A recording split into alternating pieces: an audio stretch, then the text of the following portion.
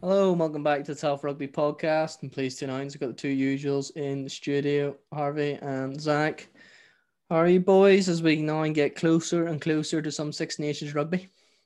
It's good it's just good to have it back, especially after the 2 weeks out of Premiership rugby. I know there was a wee bit of Pro 14 action, but it's just good to have a good standard of rugby on the TV again. I'm looking forward to it. Nearly there. I'm really looking forward to it. I think it's good to see it going ahead, and good to see what hopefully will be a very competitive Six Nations. They're still waiting on the French to confirm. Can you travel over there? But other than that, it's still going ahead. So I think that's the right thing to do. Just make go ahead, and if they don't allow people over, then just dock the points off them. Take the 5 points. Happy, Yeah, guys. We'll start then. As like you said, there's a bit of Pro 14 action. The biggest game of the weekend was Munster Leinster, due to the fact a lot of people said this was the final Irish trial, a final time to show what you can do for Andy Farrell. A lot of talk was around Gavin Coombs, young back rower for Munster, who was pushing his way into the Ireland squad, but Rhys Ruddock just showed his class and got his way back into the squad. Did anyone else stand out for you, Zach, or did anyone play their way out of an Ireland squad in that game? In terms of playing the way out, I think JJ Hannon has no hope of ever sniffing a green jersey ever again. Like we were chatting about before we came on, his time's up. You know what I mean? Like his time is up. You got to be playing Casey now, I think. Or not Casey, sorry, Healy from now on. You know what I mean? Also, Lorna with the try at the end. I don't know, that kind of, especially with Stockdale being out and him kind of coming back in, Guy Ringrose as well. Obviously, it's great more just in terms of an Irish perspective, seeing those sort of players getting back into form. Bit of competition, I think, back in the Ireland side, especially in the centre partnerships when Bundy Aggie, Chris Farrell, and now you've got Ringrose coming back in, back three with Lormer and yeah, I thought Robbie Henshaw was outstanding. Really, It's the best form I've seen Robbie Henshaw in, and he's one of those players that you do get frustrated with, but when he's fully fit and firing, a bit like Imani Tuolangi, he is first choice, no doubt.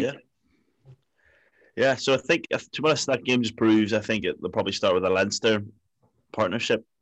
I think Henshaw Ringrose, for me, that's who gets the start. But yeah, it's kind of funny that it is that kind of, we chatted about it, I think, on the last pod. It is just that trial match, isn't it? You know, and how fair is it though that if, for example, Gavin Coombs was playing for Leinster, he might have got the edge there. Sometimes if you're on the better side, you usually get the rub of the green with those 50-50 calls. Yeah, like to be honest, it just sums up. That probably sums up Irish rugby in some sense. You know, if you do play in a blue jersey, doesn't matter if the boy opposite you in a red jersey is better than you or is playing better rugby than you. It just seems to kind of go your way. And Leinster are just an absolute winning machine. So, you know, I wouldn't be surprised if a lot more kind of in the near future, some other Leinster players, some younger players like Frawley and stuff like that kind of coming through the ranks. I wouldn't be surprised to see them. Good rugby players, don't get me wrong, but I think out of the four provinces, there is better options, but it's just because Leinster just have that winning mentality. Like, do you think then? So this is a question to you. Do you think then that sort of winning mentality, bringing that into an international squad, does that kind of raise the level of competition? Does it transfer over? Like, what do you think? I think it can go like one or two ways. I think there's positives to it because obviously there's a lot of similarity in the squad. So when you've got like a spine of Leinster players, for example, they're obviously the connection and the chemistry between them is going to be probably bigger than you would have if it was kind of a mismatch of the four provinces. But then I don't know. There's also a part of me that thinks it's also a negative in a way because they are so used to winning, but they're so used to winning in the Pro 14 or in the Champions Cup. International rugby is a different beast. So you've got that level of familiarity because you're around players that you constantly play with, but you're playing against a whole nother beast. And sometimes I think that could be a disadvantage for Ireland because they're not quite as prepared for part of them I think are partially confused by the fact they think they're in a Leinster top still and they think they could just roll people. And that's not what international rugby is about. And I think that's part of it that kind of holds them back. I think it's what holds Ireland back in a slight sense. Interesting. So you're saying that Leinster's success kind of pulls Ireland down a bit? Yeah, I think there's overconfidence. Like confidence is good. Obviously, confidence is key, but overconfidence and complacency can sometimes. I don't know. I see Ireland sometimes going into games not quite with the bite that I would like to see, or the bite that you need at an international level. I don't know. That's the way I see it. And you just look at that back six for Ireland, for Leinster there in their lineup, and it's just, bar a couple of players, it's green. It's literally green. I don't think 2018 helped as well. Like the likes of James Ryan and Jacob Stockdale and Andrew Porter, when those boys, and Larmour, when those boys first started to play for Ireland, and they won basically every single game they played for Ireland, beat the All Blacks and stuff. So they basically started a professional career, won everything. Like there was that unbelievable stat that James Ryan didn't lose. Yeah, it's amazing. For ages, and then now they're realizing, right, this isn't actually easy. And they've had a few tough Six Nations campaigns and a few big Leinster games that they lost, but I do think the mentality does go across. You see England play the Saracen spine just to have that mentality, and I think that's the reason why you're seeing the likes of Elliot Daly and stuff in the leadership group, because they are from the Saracens. Do you think in the near future, I think the spine, you definitely need the spine, England shows that, Ireland show it as well. Do you ever think the Irish spine will turn to red? Do you ever think they'll get a Munster spine in the next couple of years? Maybe it cycles. It cycles. Like you had it with Stringer O'Gara in that era where Munster dominated and won 2 European Cups. You had most of the pack in 2009 was from Munster. You have it will be white one day, it will be, but it's just when that was back in like Willie John McBride's era. That's what it was last white. Back in the 70s. The way though it's gonna go where we want, which is Casey and Harry Byrne, which what we see would be similar to what we have now, where you have a red 9 and a blue 10. But outside of that, I still think all the Leinster youth players are better than the likes of Munster. I know Ulster have a few good themselves, but still Leinster just on another level with their production coming from the school system and stuff. So it's going to continue to be blue until you do that little bit extra. That's the thing. Like it's just next level. Like, because you just obviously we don't want to focus on this too much. We want to get on, but you talk about the school system in terms of Leinster. Like a lot of the Belfast schools in Ulster will send their first 15 down to Dublin or wherever to play Clongowes or Blackrock or something, and get absolutely walloped. Yet they're basically stuffing any team up here. So if the best of the best in Ulster, and probably Munster too, let's be serious, are getting thumped by Leinster teams, and it just shows the superiority. Like it's a superiority. But the game itself, Munster were superior. Munster dominated that game, and a big moment was just before half time where Hanrahan had that kick that would have put them 10 points clear. Instead, it came off the post. Leinster then end up getting a penalty. Johnny Sexton doesn't just kick it out. He goes for the touch, gets another penalty, which is kickable, and gets it over and closes it to, like, what was it then? 4 points or something, I think. 4 points at halftime rather than, so that's a 6 point swing, which shows how great Johnny Sexton's captaincy is to have the cojones just to not kick it straight out, and it shows a different mentality. Shows the class difference as well, because you saw Hanrahan then have a penalty early on in the second half and just whiffed it from even closer than where Sexton had it, going in the same direction as him. And you could there's the ability edge right there. And mentally for your side, that sends shockwaves through your entire side. You have to be more than a score ahead going into the last 10. You've seen it in the one that heartbreaks me the most, was that European quarterfinal where Ulster were just ahead, but you need to be more than a score ahead in the last 10 minutes because they will pounce. Another man we need to give credit to is Ross Byrne with a bit of absolute brilliance. That grubber. Yeah, I know, but I know. If Finn Russell did that grubber, that's all over Twitter. But it wasn't Finn Russell, was it? It's Ross Byrne just showed a bit of brilliance first time in a while. Credit where credit's due, but I don't know. Need to move on here. Let him play Leinster for the rest of his days and let his younger bro kind of take over. Do you think it's just 12, maybe 10-12 set up in Ireland? Do you think it's just the classic Ross Byrne in terms of he's just a Leinster man, and he'll always. Yeah, look, he's a Leinster man. That's just it. You know what I mean? In the same way that I don't know. Actually, I can't think of any off the top of my head. Any other examples? I'm sure there's a few Ulster players. They're just Ulster players. You know what I mean? They're just not. They just don't really click at Irish level. You know what I mean? Darren Cave, Hugh McCluskey, But Trimble and later years. If the way the league keeps going, we might have another Leinster Munster game in the final if Ulster can't get in the mix, and they'll have another crack at them, and I'll let them do it again. But if they lose the final again, then it's always going to be Leinster. But I think the gap's slowly closing, but in the big moments, Leinster will always come through. I guess that leads us on nicely to some players that stood out and got in the squad. We said there about Rhys Ruddock. And from the Munster side, Craig Casey's in there. Looks like he's going to earn his first cap. And we've talked about Craig Casey numerous times on this podcast because we know our ruggers. We knew this kid's decent. He was coming through. You heard it here first. That's all I'm saying. Not Brian O'Driscoll before he played for Munster. Like watching him at under 20s, he's got more than just his playing ability. He's got a bit of bite. He's got a bit of passion, tenacity, and it'd be interesting to see if he does end up forcing his way into a 23, but it looks like they might just go Murray Gibson Park for now. Definitely is a future option though, isn't he? Definitely a project. He's definitely bringing him in now. You know what I mean? Like he is a great player. 21 years old. Like he's so young. You know, like it's just for now, it's getting him in that setup, getting him used to it, getting used to the intensity of training and stuff like that, giving him, you know, a run out with 20 minutes to go against Italy or something like that. But it's great. I'm so happy to finally see him in.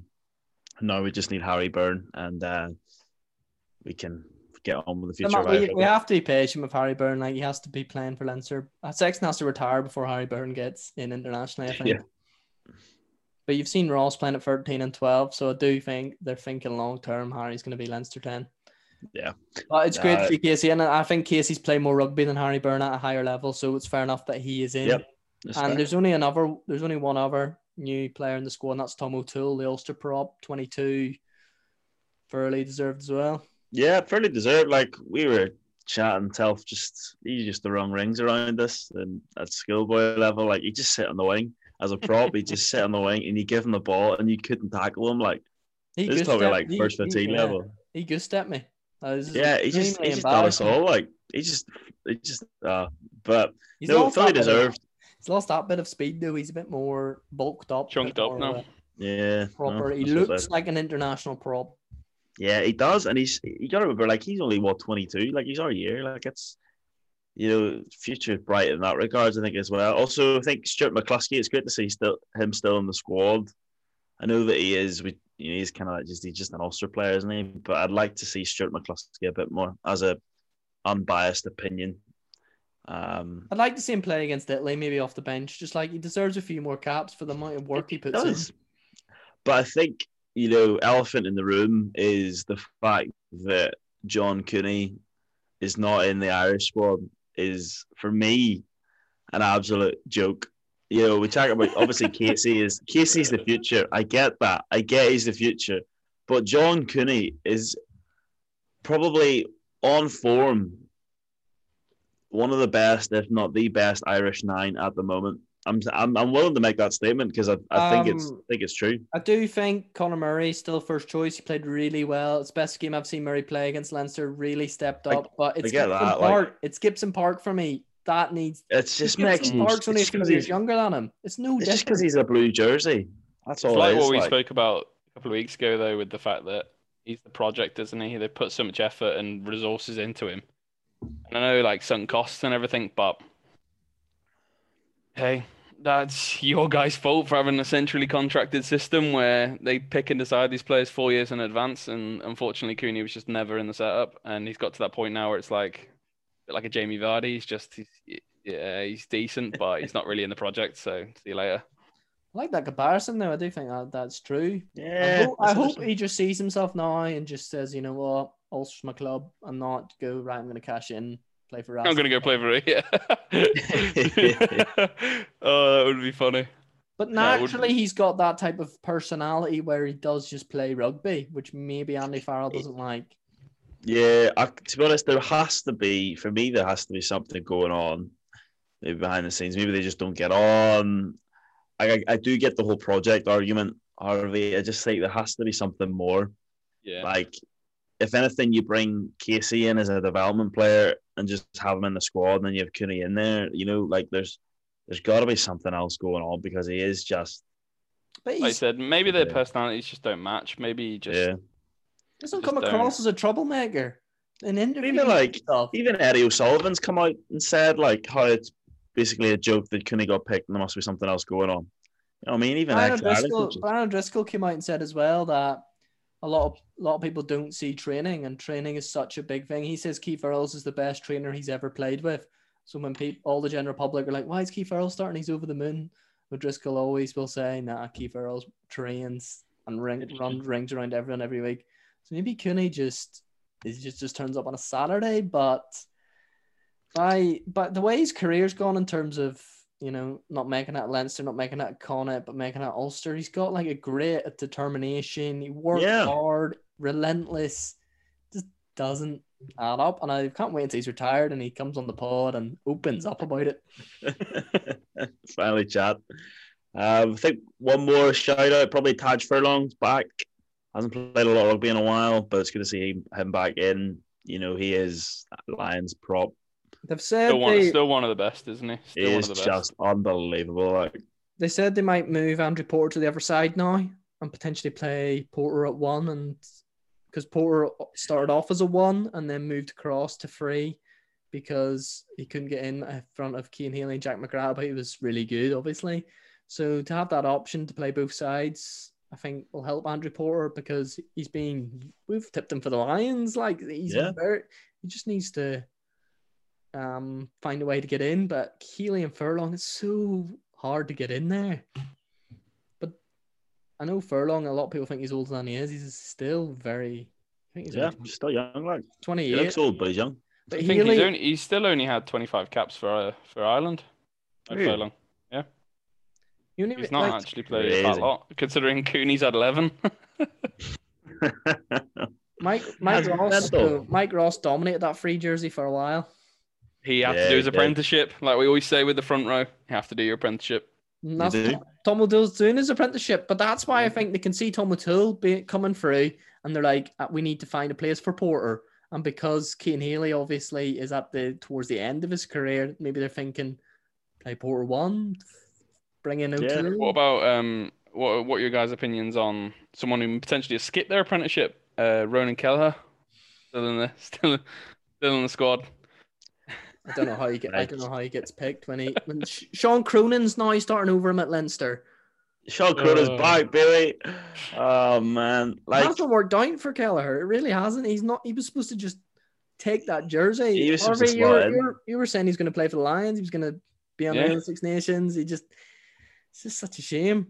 But yeah, I think I can't see any way Herring won't start. So I was gonna say, I was looking at the squad list here, and I was like, why the flip is Rob Herring? But he's there. Let's get worried. Yeah, Rob Herring starts. Rob Herring for the Lions, like. Honestly, it's not out of the question. It's actually, I laugh. If you go and win the Slam, the Six Nations, and he's like at the forefront of it. That's it. Like he might not start, but he definitely will be in the squad. If Ireland win the first game away at the Millennium, it is seriously on. Is it in the Millennium? Well, or is it in like Parky Scarlets? It'll be Parky Scarlets, won't it? Because they've still got a field hospital there, haven't they?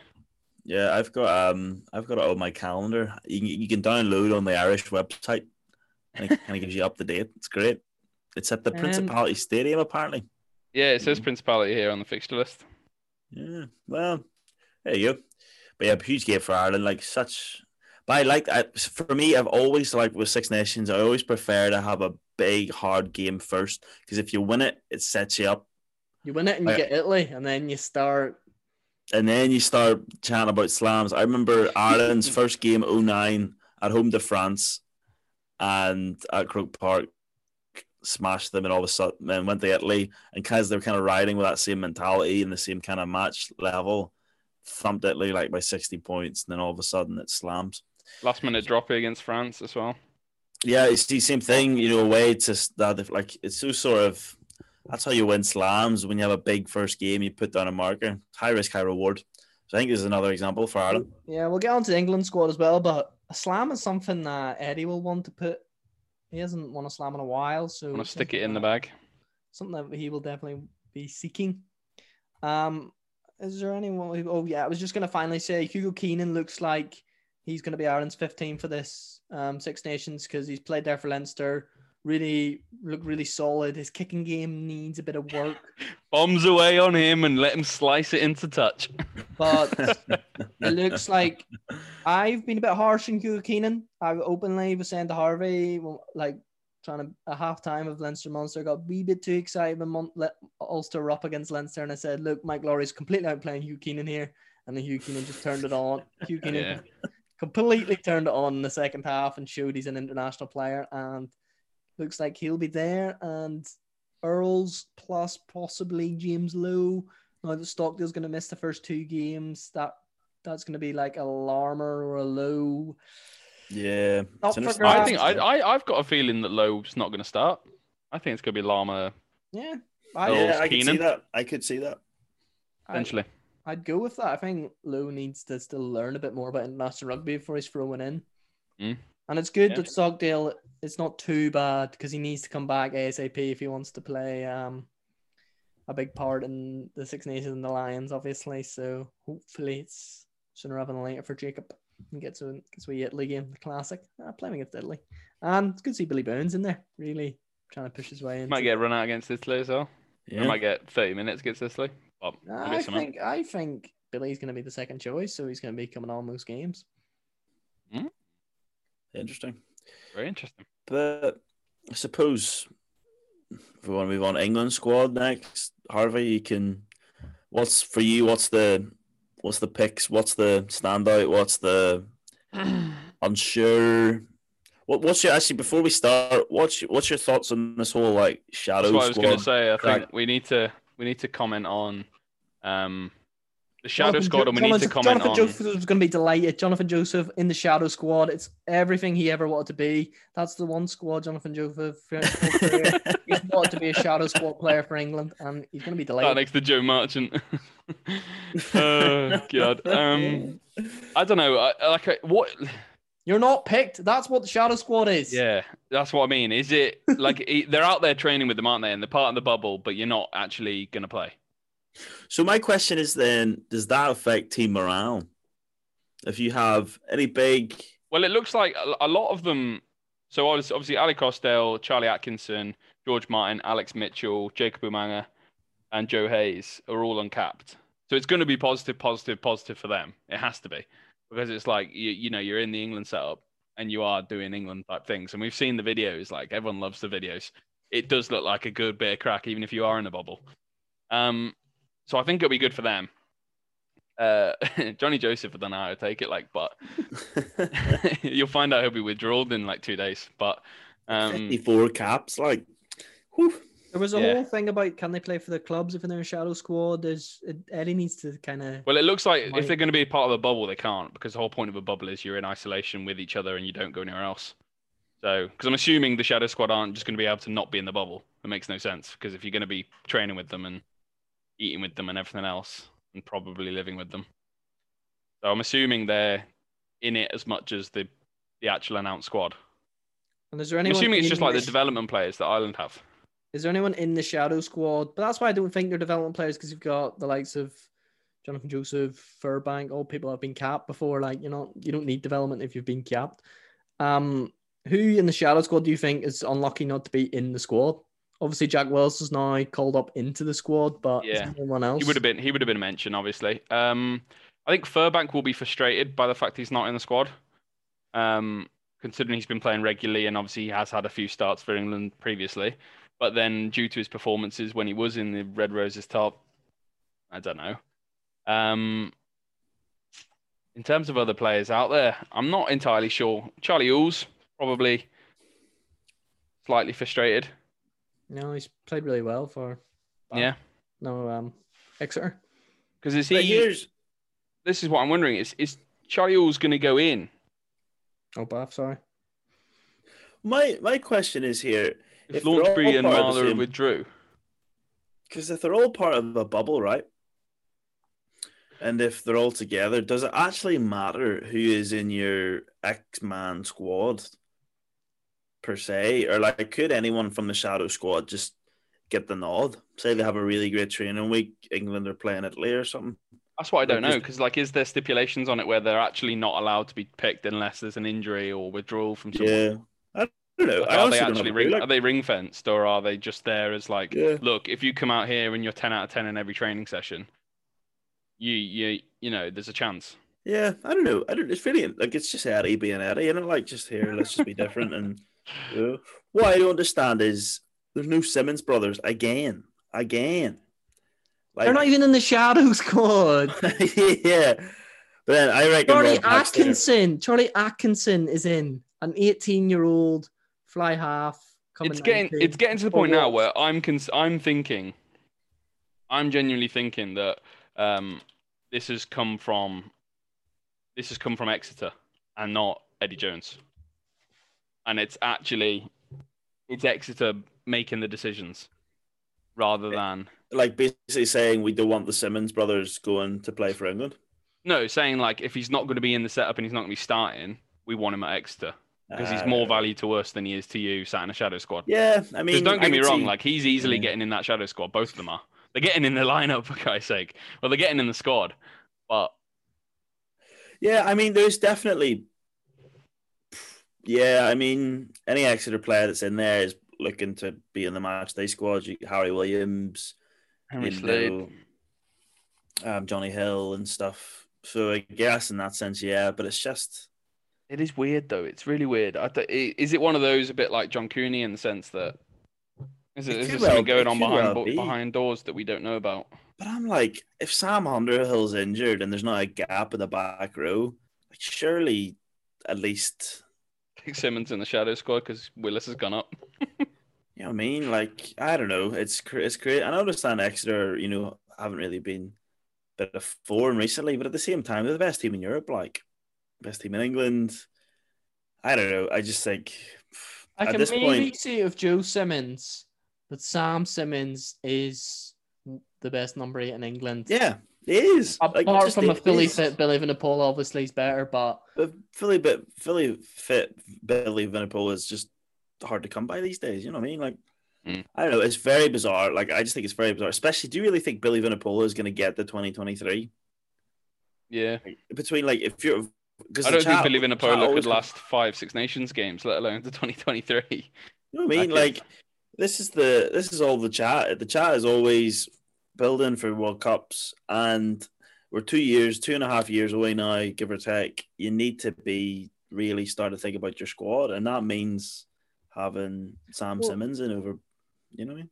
Billy's still quite young. Mako's the older brother, so Mako's in his 30s, whereas Billy's still in his 20s. So there's still a difference there, but I do know what you mean. It's just, but then you look at like Mark Wilson for me is the one. Mark Wilson's been like he's old reliable Freddie Jones. When there's injuries or when there's not a fully fit, like he is the man that comes in. Came on the semi-final in the World Cup. Always massive steal against the All Blacks. He always puts a shift in. I know we use the reference and you know what's coming out of my mouth, but we use it every single time we do a pod. But he is the James Milner, like he just is, and he actually looks like him as well, which is a bit freaky. Like, that needs to stop now because James Milner is now going down below. No, James Milner's forever in our memories, but yeah, I don't know. It's more of a genuine album. It's one of those though where we look at Eddie, and this is what I always come to, and it's how I always summarize it. But it's like it's just Eddie's antics, and it's just Eddie has his way, and if Eddie's going to have his way about certain things, sometimes you just got to put the trust in the man. And it's a good blend though. He's got a lot of good young players. What do you think of the young cap boys that are in there? In the actual England squad, yeah, not the Shadow squad. Yeah. Yeah, no. Well, Paolo Dogru's getting a hell of a lot of hype, isn't he? Looks explosive. That's one that must be hard for Joseph. Like a youngster like that is just in ahead of him as well as all. It'd be really nice to see him come on or start against like an Italy and just go out there and put on a show. Do you know what I mean? He's not going to be featuring again in the crunch games, is he? But It'd be nice to see. Yeah, he's It'd be nice to see him 13. get out there. He's 13 and back three, so he's played for Wasps and both in the centre and the back three. So he's one of those versatile players, which I always go on about. That I absolutely love. And Eddie's going to love that as well. Eddie's going to love that if he goes out there and improves his performance and doesn't look out of place. That's only gonna benefit him because versatility is everything, like we said. And he's X factor, proper X factor. You want to break a defense? That's the kind of player you need in that side. With regards to others, Beno Urbano, nice to see him in there. Solid player. Like I said, I don't know if he'll feature a ton, but you need loads of rotation in that front row and to have another option in there. And he looks like an absolute brick built insert word there because he's just a monster. So it'd be nice to see him in there, see if he can get anything going. I think that's all for uncapped. Oh, you got Harry Randall as well, obviously. The big one. The big one. Harry Randall, I know you guys want to chat about his decision making. What do you think about it from a Ireland perspective? I mean, you look at that squad right there, and Ben Young's, he doesn't have a lot left in him. And Dan Robson's not young either. And Dan Robson at times has been far superior to Ben Young's in terms of form. And Eddie just hasn't picked him. Obviously, a lot has to do with what Eddie wants in a scrum half, but it also just shows the fact I just think he just doesn't prefer Dan Robson in general. Yeah, he tried the Willie Hines for a bit. Like he's always been looking for another. And he's always been looking for another scrum half, So per Dan, he's only got 7 caps, like mental. But Harry Randall for me he's a good player. I watched him play against Exeter for the Bristol Bears, and he's a good, sharp, quick scrum half. Although he kind of reminds me a bit like Dan Robson, so I'm kind of like, I thought Eddie didn't like him, so it doesn't really make. He's not a Ben Youngs at all, but exciting young prospect. Personally, I would have chosen Wales. Just purely. Why though? I think there's a place for him though, but like you said, because Ben Youngs is potentially coming to the end of his tether now. This is the perfect time to get in, have a couple of years, solidify that 21 role, and then take the 9 as soon as Ben Youngs falls off the wagon, and then you're gonna have a hell of a long career. Hopefully, for me, he is a TJ Paranara kind of like coming off the bench. A really impact 9. He's an impact 9. Like he's an impact 9. TJ Paranara is still that now in his prime, 20 years. TJ was so unlucky. The fact Aaron Smith is literally 2 years older than him. But yeah, they're just New Zealand have shown that you can have 2 good 9s and there's a role for both of them in the squad. Yeah. So to be honest, like Harry Randall, like I hope he does well. He's a great player. But why would you pick Wales, Zach? I don't know. Like I just think, where was he born? Was he born in England? Does he qualify for Wales or does he qualify for England? How does it work? Judging by the name Harry Randall, I'd say he's English. I know. One of my friends he's from Slough in Berkshire, which is towards Wales, but it's England. Yeah. To be honest, I'll go back on that. Was it school that he was in Wales? Was he at school in Wales? Because I know my friend from Liverpool Rugby knew him quite well, and he always said that he was talented, and he's Welsh, like out and out Welsh. And but I think he said part of it's come from his younger brother, Jake Randall, who is the Scarlets' youngest ever player. He played for Hartpury University. Right. Played for Hartpury University, which is in Gloucestershire, and then went to the Bears. So he's always been in the Bristol, Gloucester area, that sort of next to Wales, but England. I mean, it makes sense in terms of a lot of the time you see a lot of the Welsh players these days obviously are playing in Wales, and just like they really want to play for the Dragons or the Ospreys. In fact, I'm mistaken actually. Let me just go back on what I just said. I just read here he moved to Amman Valley at age 4 in Wales. And first played rugby at Tycrose and then played for Llandovery College. He grew up in Wales and then came to England with Hartpury. Played Wales under 16s. And then at 17. See, then I think they, especially because like rugby is the Welsh national sport. Yeah. It's very surprising that he's actually chosen England. I think a lot of it is to do with the club setup. Well, it's probably because he's gone to Hartpury College and university, and then played for England 18s through them, and then Bristol Bears have just picked him up, and it's been like, well. So if he was going, he would have to do he would have the way it works with the Welsh system is whatever contract, once you're capped, whatever contract you're in, you can stay within that contract. So, like of Louis Rees-Zammit at Gloucester and stuff, they can stay at Gloucester, what contract they're in. But when that contract comes to an end, then they'll say, right, you need to move to the likes of Cardiff Blues, Scarlets, then all of them usually then move back. So maybe he just really is enjoying Bristol and his rugby there, and he wants to stay there for his whole career, and that plays a factor. Bristol really cultivating something special, quite similar to Exeter. Different style of rugby, but similar kind of, coming up from the championship and really building something special. Pat Lam's an amazing coach. Why would you not want to stay at Bristol, especially if you're young? I assume he'll sign a long-term deal at some point. Like, why would you not want to stay and play your rugby there? So, I mean, fair play to him. Like, he said in his statement right here. He said in his statement right here, "I'd love to be called up, but my sole focus at the moment is playing for the Bears." He loves the Bears. And if you love the Bears, the natural kind of outcome is play for England. And you'll be a better player. So he kind of grew up in Wales, was England. So he's as so this is how it happens by the looks of things. His family, by heritage, are English, but they live in Wales. So he was born in England. His parents are English, like actually English, but then they moved to Wales when he was young. He grew up in Wales. They still live there, but he moved to Bears when he started playing rugby and became an adult, and now lives in England. So his parents are still in Wales. He lives in Gloucestershire. That's all his friends are Welsh.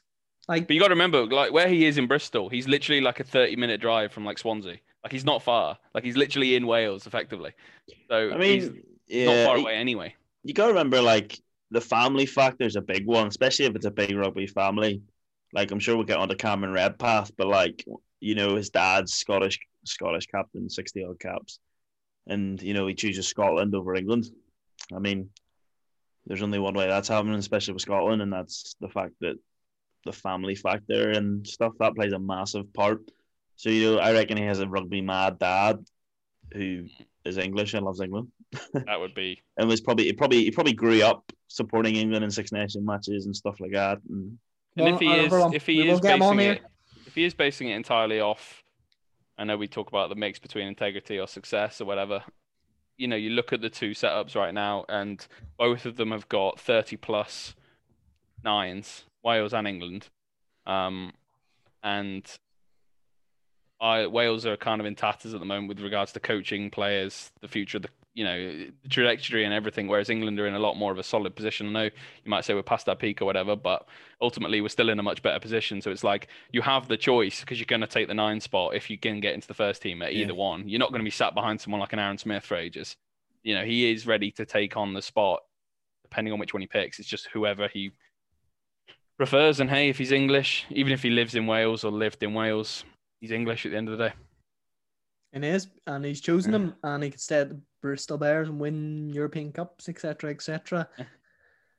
And then, do you think he can force his way into the 23 matchday squads from those games, or do you think Dan Robson still's got the edge on him? I don't know. I feel like just history with Eddie and Dan, you never know. Probably like Italy, obviously, classic. I would have been surprised, maybe some others, especially if Wales really are in tatters. We'll see. It'll be interesting. To see. Yeah, it would be fascinating as always. It's Italy in Twickers as well, which I know we're going to get on to if you want to touch on it briefly, the factor of no fans again. But that's obviously going to be probably an easier game than any of the others. So you could see the likes of, like we said, Dogru and Randall feature, even if it's not starting. Should see some decent minutes. They'll definitely get capped, and I think it's a long-term project. And I think one of the main things of Randall is getting him capped now, so then they have him. Yeah. You seen it with Danny Welbeck. Danny Welbeck got capped for England when he was like 20, just so Ghana couldn't take him. And I'm sure he'd be loving playing an African Cup of Nations right now. But instead, he's injured at Brighton or wherever he is. We kind of talked about there. We'll just talk about Cameron Redpath because it moves on quite nicely. So he was one that, obviously his family are very Scottish roots. He said when he rang up his granddad and told him that he's playing for Scotland, like his granddad was nearly in tears, and he was like, great decision, thanks so much. His dad played for Scotland, a big Scottish family. But he did come up the England like ladder. Like he played under 20s for England, played 18s, 19s. Like he was all the way up the English ladder. Eddie Jones brought him into the South Africa tour when he was still at school, just for a bit of exposure, a bit of experience. He actually roomed with James Haskell. Haskell was saying about his podcast that he didn't know his roommate went in and literally went, "Who are you?" "I'm from school." And he went, "Ah, great. What are we going to talk about?" And he was like, "So, have you got a girlfriend?" But to have that experience and stuff, and then just to basically put two fingers up the Eddie and pick Scotland is I rate it. But I love it. I rate it. Like, I love it. I love it. You know, he's always going to choose Scotland, like his dad was Scottish captain and stuff. Honestly, I think he would have had his. I think he would have had his surname ripped off him if he didn't pick Scotland. He'd be castrated from his family. Like, he wouldn't be allowed to go back for Christmas or something. Like, honestly. And in terms of his rugby development, he's been better off in England. Yeah. So and now he can bring that to. Now he can bring it to Scotland. You know, for me, like, I mean, he was always choosing Scotland. Surely, you know. Yeah, but I mean, he's a great talent. A lot of people have hyped him up. Like Ugo Monye was on the BBC News chat, like the Sport News was hyping him up a lot. And I mean, if he does turn out to be the player everyone's hyping him up to be, it's a very exciting time for Scotland. You know, having Finn Russell and then him. Yeah, he said one of the main reasons was he's seen the Scotland squad likes of Finn Russell, Hogg. And he said he really wants to play with them, and he just feels they can bring the best out of him. And that's a really exciting backline. Especially when I was watching Chris Harris play against Ulster for Gloucester. He's some 13. He absolutely showed James Hume international quality. And I think they've got a really good backline. We'll get on to kind of the Six Nations preview next week as we come into the Six Nations week. But I think Redpath could maybe push his way into the Scotland starting team for the Six Nations, because there's no, like, who's Scotland's 12? Like, no one jumps out. You've had Duncan Taylor, Chris Harris, a lot of people in and out. James Lang. I just feel he's seen there, like, I can make that jersey mine now, rather than. I think that's his main. So, like, I think that's his. Well, obviously, his granddad or his dad or whatever has had a massive impact on it, but you look at the 12s that England are playing currently, and you've got, you know, Henry Slade can play there, Owen Farrell's obviously playing there quite a lot. He's 21 at the moment. By the time Farrell falls off the boat, he's not going to be getting consistent games for England until he's like 26. He said he remembered going to the World Cup and was at 03 watching his dad play for Scotland. So, like, whereas that, like you said, it's a bit like what we said with Harry Rando, in the sense that that jersey's there to be taken now in Scotland for him. Like, he can go and make that his own.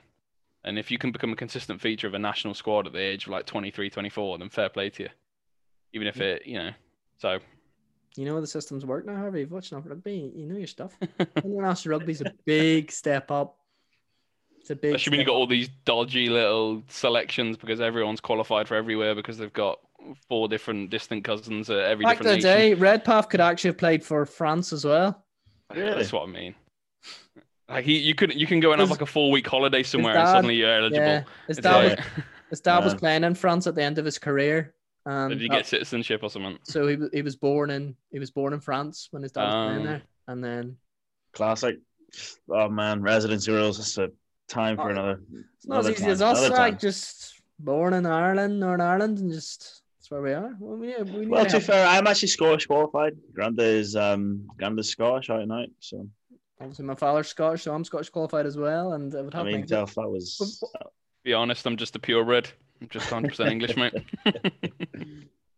But I've nearly done my residency here. Done 4 years in England, so yeah. So you could do any of them. Just tease England and then go, and then just go over to Ireland. Just the final bit, really exciting news. We'll always get Ulster into a podcast, but they've signed Nakarara, the big Fijian second row offloading machine. Star, world-class quality. Racing was on the Racing books. Fair play. Where does that come from? That came like out of the blue. That was so random. That's how Ulster do this is how Ulster always do the business. They just no word about anything, and then boom, out of nowhere. They've been announcing a lot of new contracts, and Madigan re-signed, and they've been doing good work. Really, I'm liking the look of this Ulster squad. Have you got any? I know he's like a world-class player, but I would argue that he potentially is a bit of a luxury. Do you have any concerns with Nakarawa coming in? I think the way Dan McFarlane likes to play rugby, like you seen that try against Toulouse, probably the best try in Europe this in 2020. Not to be biased, but he plays rugby and he fits in perfectly. And if Cooney can get on the end of some of those offloads with the support lines and Balakun out wide, Little and all these exciting players, like it's bright. And I feel they needed someone like that. They needed a marquee signing after Kutsia because it would have been pretty weak just to. I know Kutsia, we kind of had a bit of a break for the pod when he left, so we got away with that one because we could have done a full pod on Marcel Kutsia. I know we could have but I do feel you needed a big marquee signing, more than just a statement to say we're going to compete. We're competing this year. Europe didn't go to plan, but played well in Europe. Got really unlucky. Could easily picked up 10 points, ended up picking up 3. But bit of a statement signing more than anything that we're here and we're going to compete. You can get Diolende and stuff. We can get Nakarawa. It's fascinating. But sure, we'll see what happens. We will. And next week we'll do our Six Nations preview. First few games are exciting, as we touched there in Ireland, and obviously Scotland, England, and France and Italy. So we'll get on to that next week. So make sure to like and subscribe, and we'll catch you next time. Cheers, boys. Cheers. Cheers, sir.